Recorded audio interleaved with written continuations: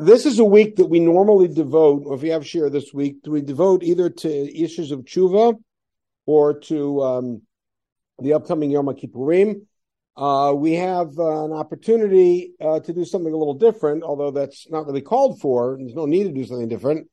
But to be honest, Parshat HaShavua, Parshat Hazinu, is one of the biggest avlas that exist, meaning that it's such a shame that Hazinu is ignored the way it is.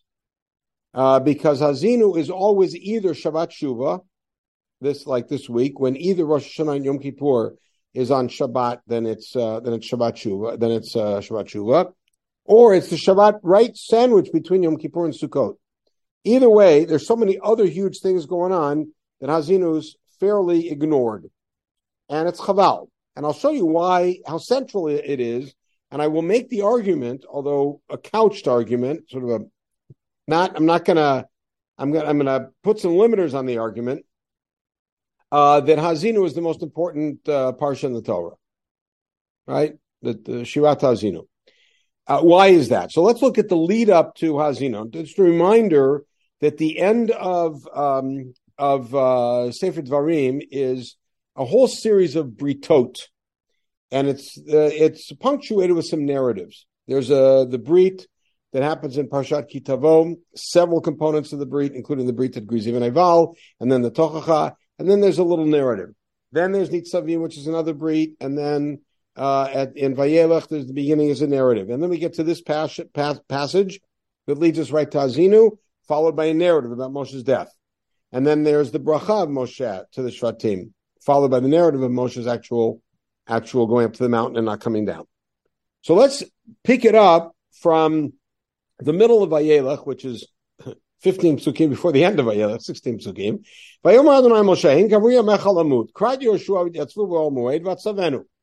So you're about to die, bring Yoshua. So they come to Ol Moed. The cloud comes down, which means that Yoshua and Moshe are in Ohel Moed and they're blocked off. And that's a statement of privacy and intimacy. Now remember, Yoshua and Moshe are together, and Hashem speaks to Moshe and says, you're about to die. These people are going to get up and they're going to whore after the gods of the land. They're going to violate the brit. Now, it's a horrific nivuah. Question is, should we read it as absolute, or should we read this entire thing as conditional? Meaning, if this happens, then I'm setting things up to respond to it. If that happens, we're going to read it charitably. If it happens, I will be full of anger on that day. Va'azavtim, I'm going to abandon them. I will turn my face away from them, and they will be now vulnerable. Also, terrible things are going to happen to them.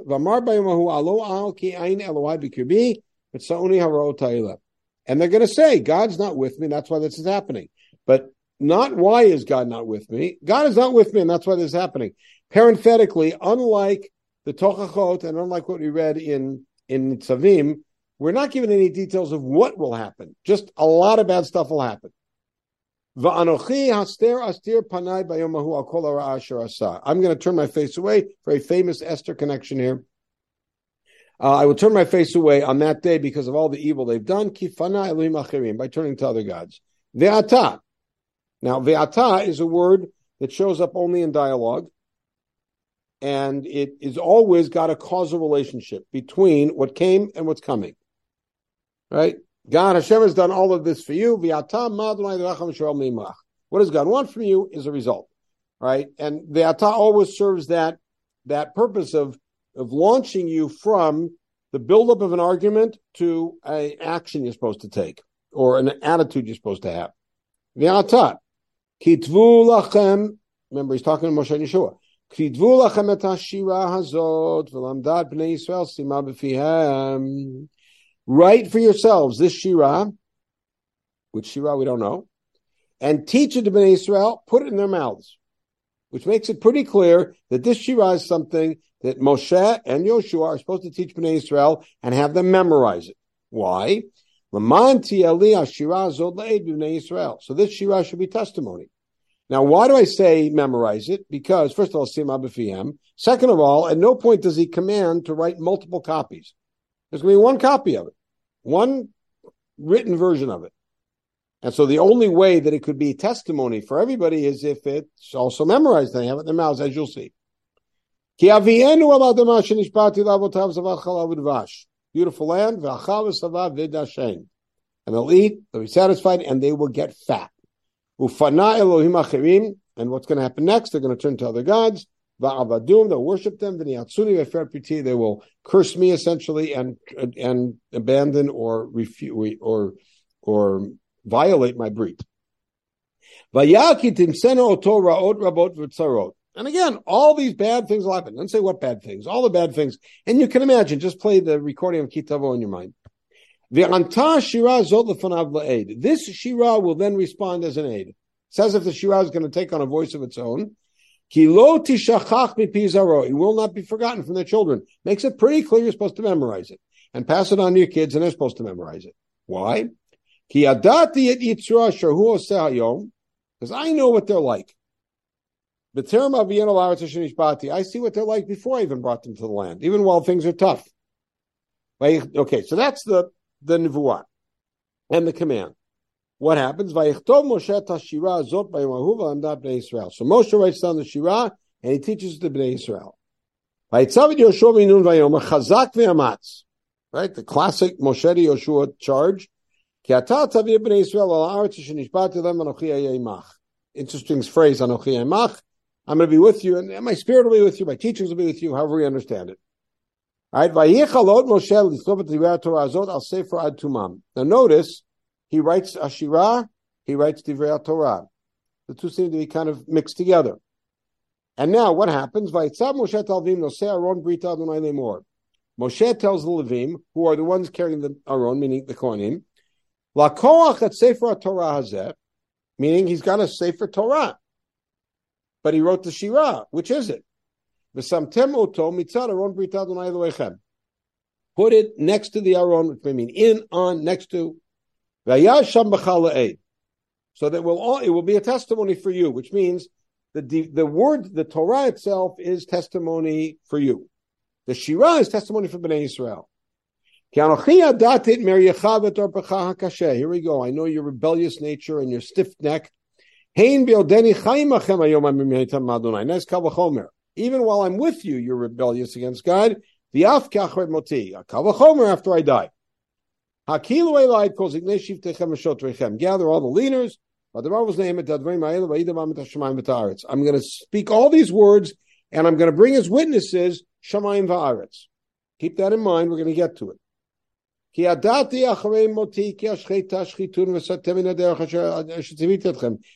I know that after I'm dead, you're going to abandon me. Now, by the way, important to note, the text at the end of Sefer Yoshua and the beginning of Sefer Shoftim repeats it, says that Bnei Yisrael stayed loyal to HaKadosh Baruch Hu throughout Yoshua's life and throughout the life of all the Zikanim who were around, who saw all the Nisim of the wars.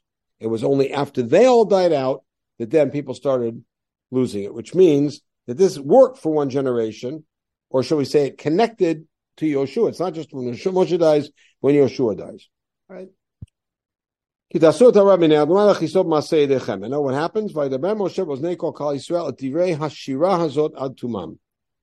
Moshe speaks to all of Bnei Israel, and he presents the words of this Shira all the way until the end. Now, what is it that he wrote? What is it that he taught? What is it that he said? So you could make the argument, you wouldn't work, but you could try making the argument that Hashira refers to the entire Torah. And the entire Torah is a Shira, and it's a beautiful notion. And Moshe, what it says here is that everybody should have the entire Shira in their mouths, and they should memorize it, and then it becomes a witness. But it's difficult on several accounts. First of all, because the Torah is written in several genres. Most of it is either narrative or law, and then there's some prophecy, and there's some poetry. There are some shirot in the Torah, Shirat Hayam, Shirat HaBe'er, right? A few other shirot, and Shirat Hazinu. But it's hard to say that the entire Torah is Shira. Besides which, how would the entire Torah serve as an aid about their bad behavior? Meaning, I understand if you want to say Aseret HaDibrot, if you want to say the end of Parshat Mishpatim, you want to say the story of the Egel, fine. But the whole thing? Plus, honestly, to memorizing the whole thing is very difficult. So the Rambam resolves it in an interesting way. The Rambam in Hilchot Sefer Torah, when he introduces the halacha, Perek Zayin starts Hilchot Sefer Torah, he writes, Mitzvat aseh al kol ish v'ish miYisrael lichtov Sefer Torah le'atzmo. Right? So mitzvah for everybody to write a Sefer Torah. We're familiar with that, and we know it as the answer to a trivia question, which is, what is the last mitzvah in the Torah? Right? Good. Actually, it's not true. What's the last mitzvah in the Torah? The last mitzvah in the Torah is die. Hashem says to Moshe, die. Right? Mucham. But that's doesn't count in Sefer Mitzvot. The last mitzvah of the Taryag Mitzvot sequentially in the Torah is writing a Sefer Torah. We all know that. Right? They could put that on jeopardy and people would get it.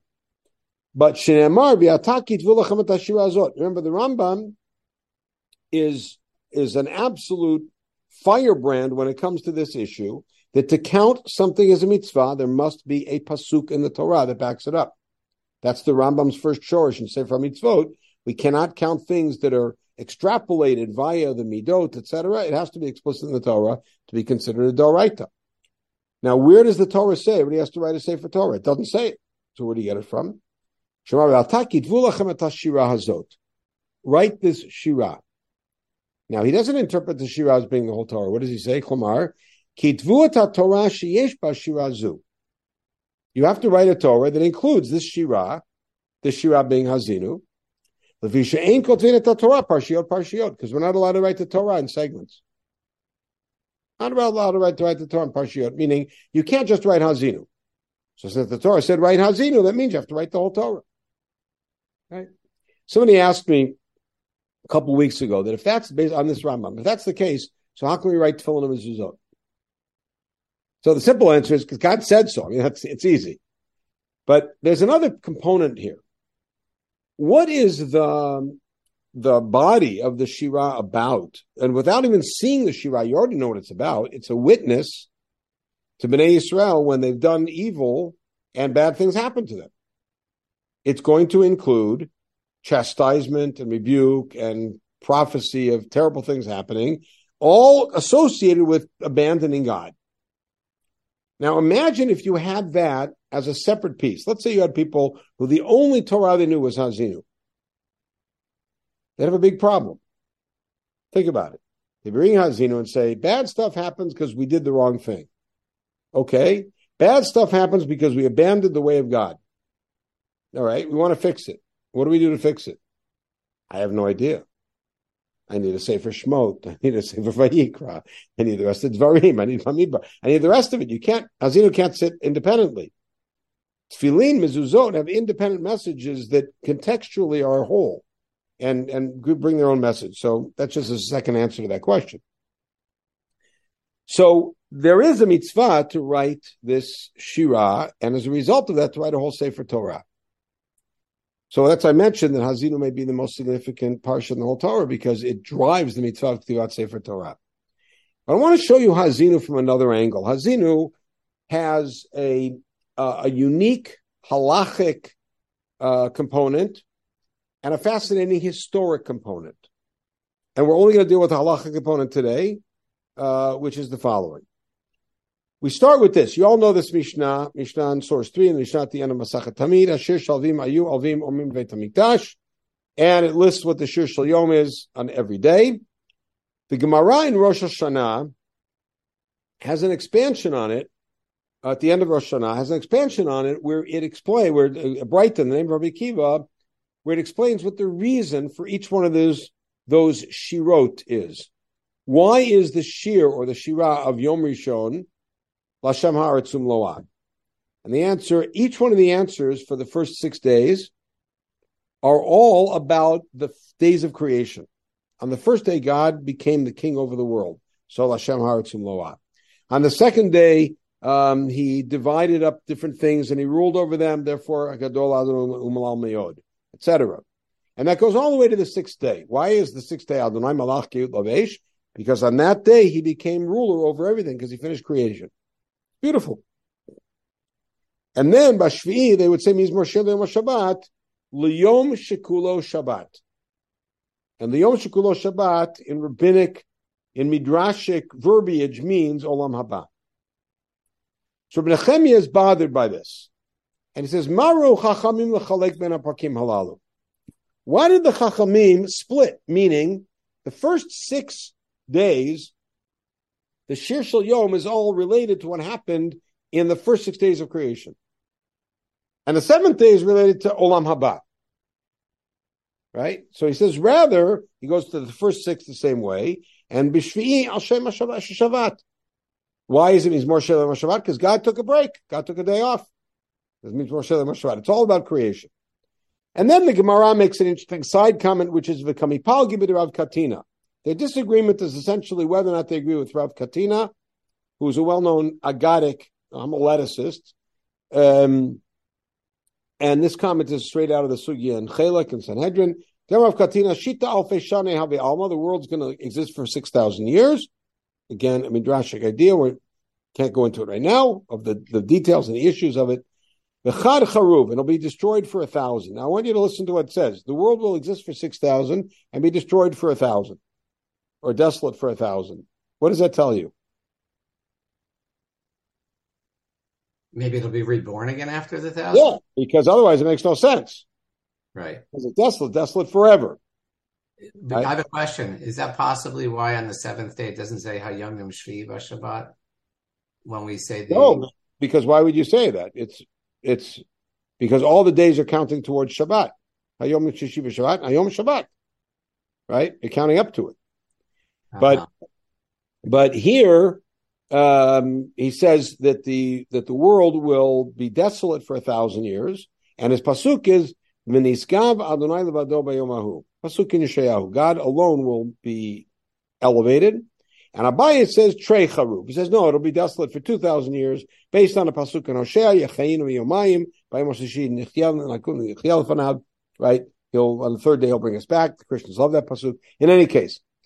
That's not our issue. The question is, do we look at the 7th day as being the model of this end of the world period of 1,000 years of desolation or not? And that would then drive whether you link it that way. I wanted to give that to you just as background for this. And by the way, everybody knows that. Everyone knows Shir Shel Yom. And with a little bit of thinking, it's easy to connect at least some of them to the events of that day. What did the Levi'im sing with the Korban Musaf? So let's roll back a second. When we say Hayom Yom today, Hayom Yom Revi'i B'Shabbat, Shabbos Yom Yom Mikdash, what does that mean? When would the Levi'im say that?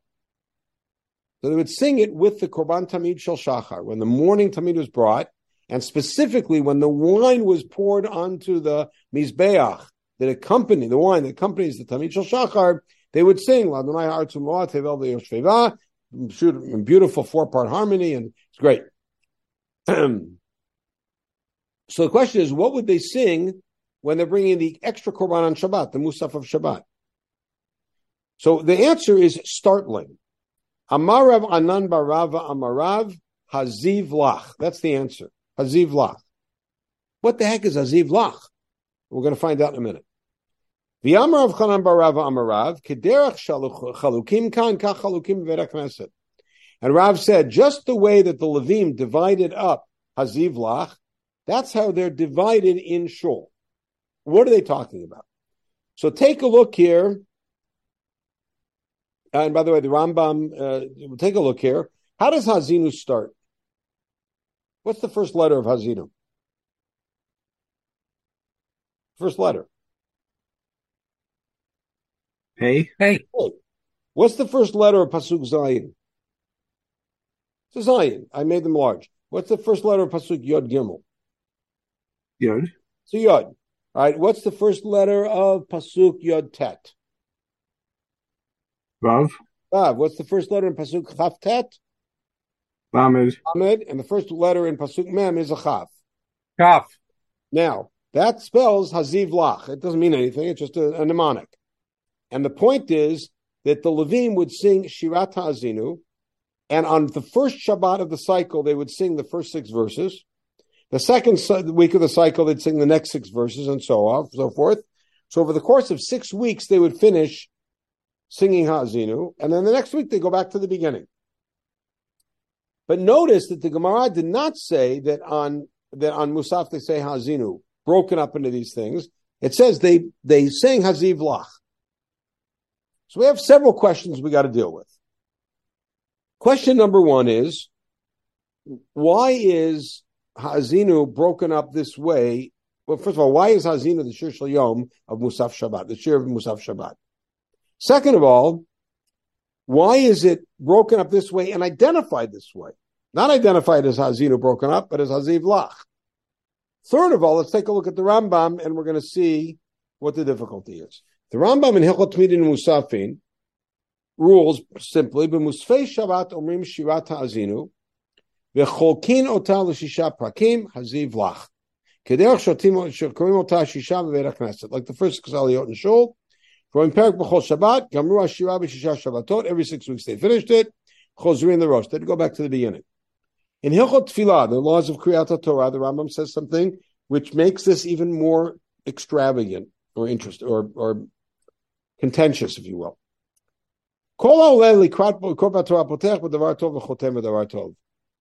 Remember, aliyot are dealer's choice. You come up there to read. How much do you want to read? There's rules. You have to read 3 psukim. You start with something nice. You end with something nice. You want to end with something. So the next pasuk, something nice. The next guy starts with something nice. That's all. Which is an aliyah. It says in my siddur, Shchamishi, Asma. And there's other rules about parshiot and psukim before the end of parshiot, etc. Aval. But the one rule is you got to start and end with something nice. Bracha, something tov, or a law. A parshat hazinu, harishon korei ad zechor yemot olam, hasheni matchil mizechor yemot olam ad yakiveu, etc., all the way to there, meaning Haziv Lach. V'lama poskin bo binyanot elu. Why are we stopping in these places? Some of these places are very upsetting, and we're starting an aliyah with something upsetting, which means we're violating the rule that we have in the rest of Kriyat Torah for Haziv Lach. But there's something else that's startling is Hazinu is the only parasha that has set aliyot built into the reading, halachically mandated, you may not mess with. You have to divide it at Haziv Lach. So why do we do that? Mipnei shehi tochecha. Because Hazinu is rebuke, kedei sheyachzru ha'am b'tshuva. We want people to do tshuva. Now, that would now drive us to spend the next, I'll be conservative and say 3 hours, going through Ha'azinu and trying to discover not only the themes of Tshuva and Ha'azinu, but how this particular breakup into Haziv Lach would affect that, so that reading it with those breaks is really going to inspire people who are listening to do Tshuva. But we don't have 3 hours. So I'll share with you what we're going to do over the course of the next 10 minutes or so that remain, or 8 minutes that remain. First of all, keep in mind that that Ha'azinu is presented in the Torah. There's a build-up to Ha'azinu. By the way, the very next words after what you read here is Ha'azinu. Ha'azinu, there's a great build-up. This is the Shirah, and this is going to remain with you throughout the generations. Wherever you are, when you're in trouble, you're going to read it, and you're going to say, that's why I'm in trouble. And hopefully the next thing you're going to do is to say, I'm going to fix it and do tshuva. Okay. So we have to see how Ha'azinu works that way in general. We have to see how Haziv Lach helps with that. Breaking it in those places helps with that. And the other thing we have to figure out is what that has to do with Musaf of Shabbat. Now, there is a theory out there that the reason they read it on Musaf of Shabbat is because if you look at the end of that Gemara, you'll see it says that on Mincha of Shabbat, they would read Shirat Hayam and Shirat HaBe'er. So you could say, Shabbat they want to do Shirah, but that's weird because Shirat Hayam and Shirat Habayah are exaltative, they're exciting, they're positive. Hazinu is very frightening. So you say, well, we want to do Shirah. There must be something else going on here. Okay. So all we can accomplish is to look at the first 6 psukim and try to see what's going on in these psukim just as a general piece. But I'm going to preface it by looking somewhere which is very precious. The Sforno, Abavandia Sforno, has a comment on Pasuk Zion in which he actually, intentionally or otherwise, answers our questions. And it may be that we won't even get a chance to go back to the beginning of Hazinu. What I'd like to do is to say, over the course of the next 5 or 6 years, when we get to the week of Hazinu, we're going to study another Aliyah of Hazinu. Right? That's a great, great, great way of saying, it's a great way of Kodesh Baruch Hu keeping you alive, because you got to teach Hazinu. Okay. Zechor Yemot Olam, look at the Sforno. Achar sheishli makdamat hashira. The Sforno talks about how the first 6 psukim, first aliyah, is an introduction. Every shira has an introduction.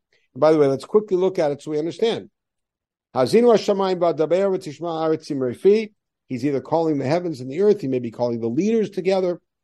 Ya'arov kamatar likchi tizal katali marti, essentially saying, I want my words to flow forth and sustain. Kisirim aledesha v'chirivim ale'esev. It may be like rain, it may be like wind. Machloket rishonim, something we'll look at next year. Hashem. Ki shem Adonai krav v'godel Eloheinu. Now here, ki may be if and when, or it could be because. Machloket rishonim.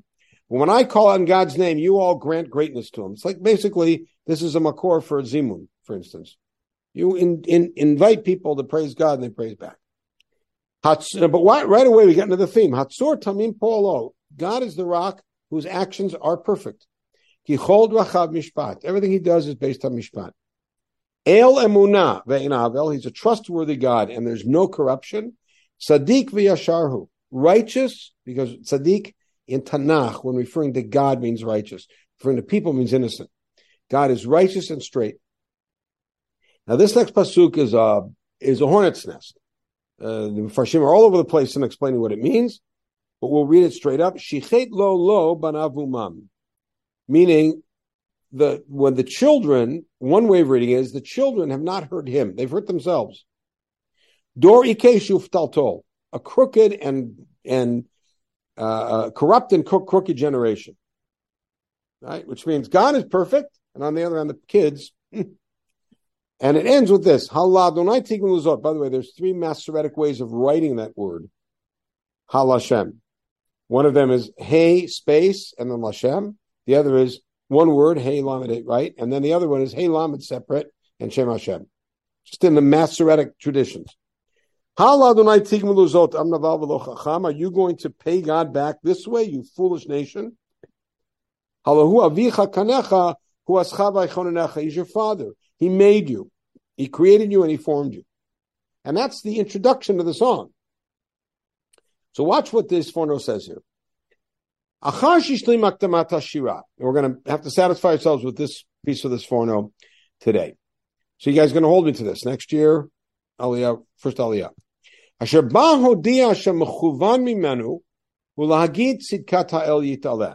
What did the introductory piece that we just saw, the first Aliyah, what did it communicate? That we're going to pronounce and announce God's righteousness, the justice of what he does. Shu el emunah leitiv Yisrael. He is a trustworthy God who wants to do good for us. Uverech v'lo yeshivana, which is from Bilam. He's blessed us, not going to take us back. Vein avil b'midat dino negdam. And there is no corruption in the way that he has judged us. Ho'il Moshe be'er zeh b'agadat havar v'atid. And then Moshe clarified that by telling us stories about the past and future. Lodia, 1, Rishonah. The second Aliyah, Zechor Yemot Olam.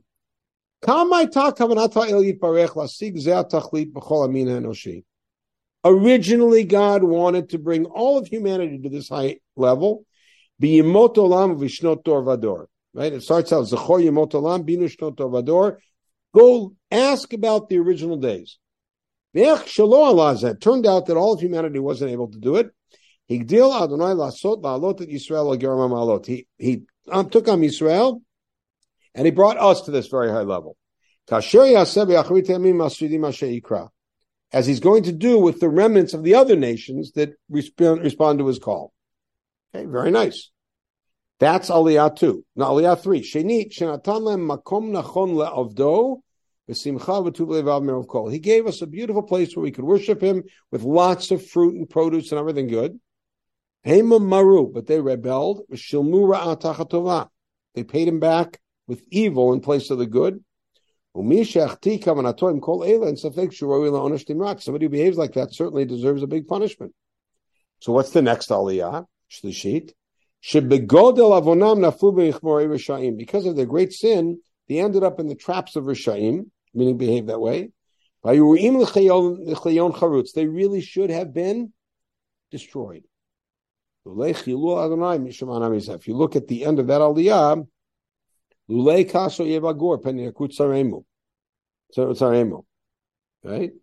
That the Chilul Hashem that would happen if Am Yisrael was destroyed kept God from doing that, or will keep God from doing that. Again, past, future, all mixed up. Revi'it, meaning the fifth aliyah, Hodia Sibasha Biglalat Tiyeh Lahem Gu'ulam Achrit Hamim. Why they will be redeemed. And Chamishit, the last aliyah, Hodia Ofen Agulav Nikmata Liparech Neged Saremo. How God's going to redeem them, and how God's going to take exact vengeance from those who were their enemies. In Chalkei Parshat Simanim, hold a second, Haziv Lach. He says that's exactly Haziv Lach. Now what he's saying, what he's saying is that each one of these aliyot is a component of the story of the relationship between HaKadosh Baruch Hu, ultimately in the world, but essentially with Am Yisrael, a relationship in which HaKadosh Baruch Hu is Sur Tamim Pa'alo, and everything he does is perfect. And the only reason that bad things happen to us, even though HaKadosh Baruch Hu wants to do good for us, is because we have squandered and we have missed the mark. Okay, now, Pinchas, you want to say something? Can you hear me? Yeah. No, I didn't want to say anything, but say there. No, I didn't have anything. Okay, so Amarim came. So now he's taking us to the beginning of the second aliyah. Zechor yimot olam v'tavin dachei tuvo. Ask history. Look through history. Kama kivein la'tiv lamin enoshi b'chlal. Look how much God wanted to do good and be beneficent to all of humanity. Shetizkor rishona ma shetiv la'adam rishon b'chlat yimei olam. V'aricheu b'gan Eden. He put us in Gan Eden. He messed up. They messed up again, and that was the Mabul. And again, he gave him a chance, and they messed up.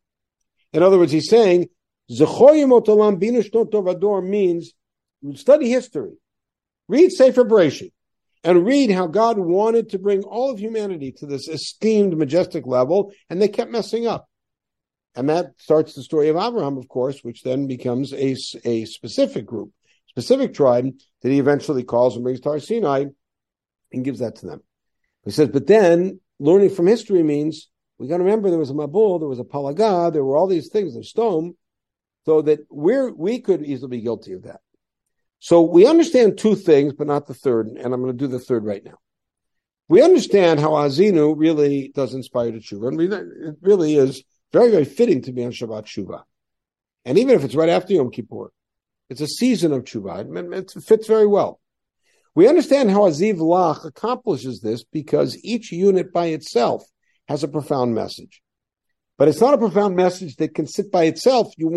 If you're a Levi, you want to get to the next week, so you hear the next message. If you're in Shul, you want to hear the next Aliyah, so you hear the next message. But each message stands by itself and can promote Tshuva. And that's why the Rambam says, we violate the normal rule of Kriyat HaTorah here because each one of these aliyot is there to spur us to tshuva, and that's what it's really all about. The question is, why Musaf Shabbat in the Beit HaMikdash? So I'd like to just propose the following, which I think is also an important and hopeful message in the middle of reading something that's frightening. Hazinu can be frightening. I remember hearing from my father once that, I think in the name of the Baal Shem Tov, that when in Mizmor the David, in Tehillim Chaf Gimel, the Lord is my shepherd, we say, Shiftacha mishantacha imay nachamuni.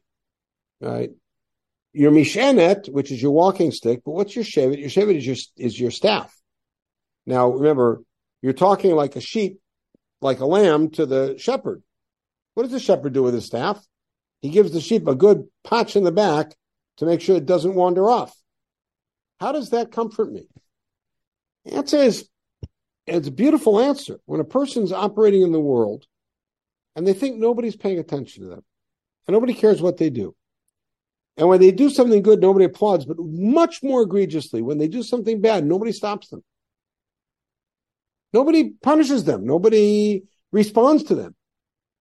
It's a terrible feeling. It says when HaKadosh Baruch Hu punishes us, it's a great feeling of comfort because HaKadosh Baruch Hu cares. It's a beautiful piece. And so Ha'azinu, as much as it's frightening, is a love song. I love you so much that I'm keeping my eyes on you. And when you mess up, I'm going to punish you because that's how much I love you, because I want you to come back. And I'm going to come up with all sorts of excuses not to destroy you because I want you to come back. That's how much I love. And so Azinu is a love song. But it's a love song that's not going to be put to any jazzy tune. Right? It's very somber. So why Musaf Shabbat? Because Shabbat is a time of the absolute intimacy between HaKadosh Baruch Hu and Bnei Yisrael. Goy Shabbat Chayav Mitah. Goyim aren't allowed to keep Shabbat. Shabbat is a private meeting between us and HaKadosh Baruch Hu. Oti Beini Uvein Bnei Yisrael. Leolam. It's a sign between us. It's private. And therefore, the full experience of Shabbat is highlighted by the intimate relationship we have with HaKadosh Baruch Hu through history. And that's what Hazinu is. And therefore, the Shir Shal Yom in the morning is Moshe Yom Shabbat, celebrating the fact that HaKadosh Baruch Hu created the world, or there's going to be Olam Haba, the two opinions. And at the end of the day, we want to end Shabbat with Shirah, very good. But in the middle of Shabbat, when we're bringing that special Korban for Shabbat, the Musaf Shabbat, the other ones are the regular Korbanot, it's a daily Korban, in the morning and the afternoon. The Musaf is the special Korban for Shabbat, brought in the middle of the day. That's when we highlight the special love relationship HaKadosh Baruch Hu has with us, which is emblematic of Shabbat, and Ha'azinu is that song that really carries that message. And so this year, when we listen to Parshat Ha'azinu, you should listen to the love. Listen to the love that comes across from Moshe Rabbeinu as the teacher who is painfully giving a lesson he needs to give to his people, and the great love HaKadosh Baruch Hu has for us, which is expressed in that Shirah.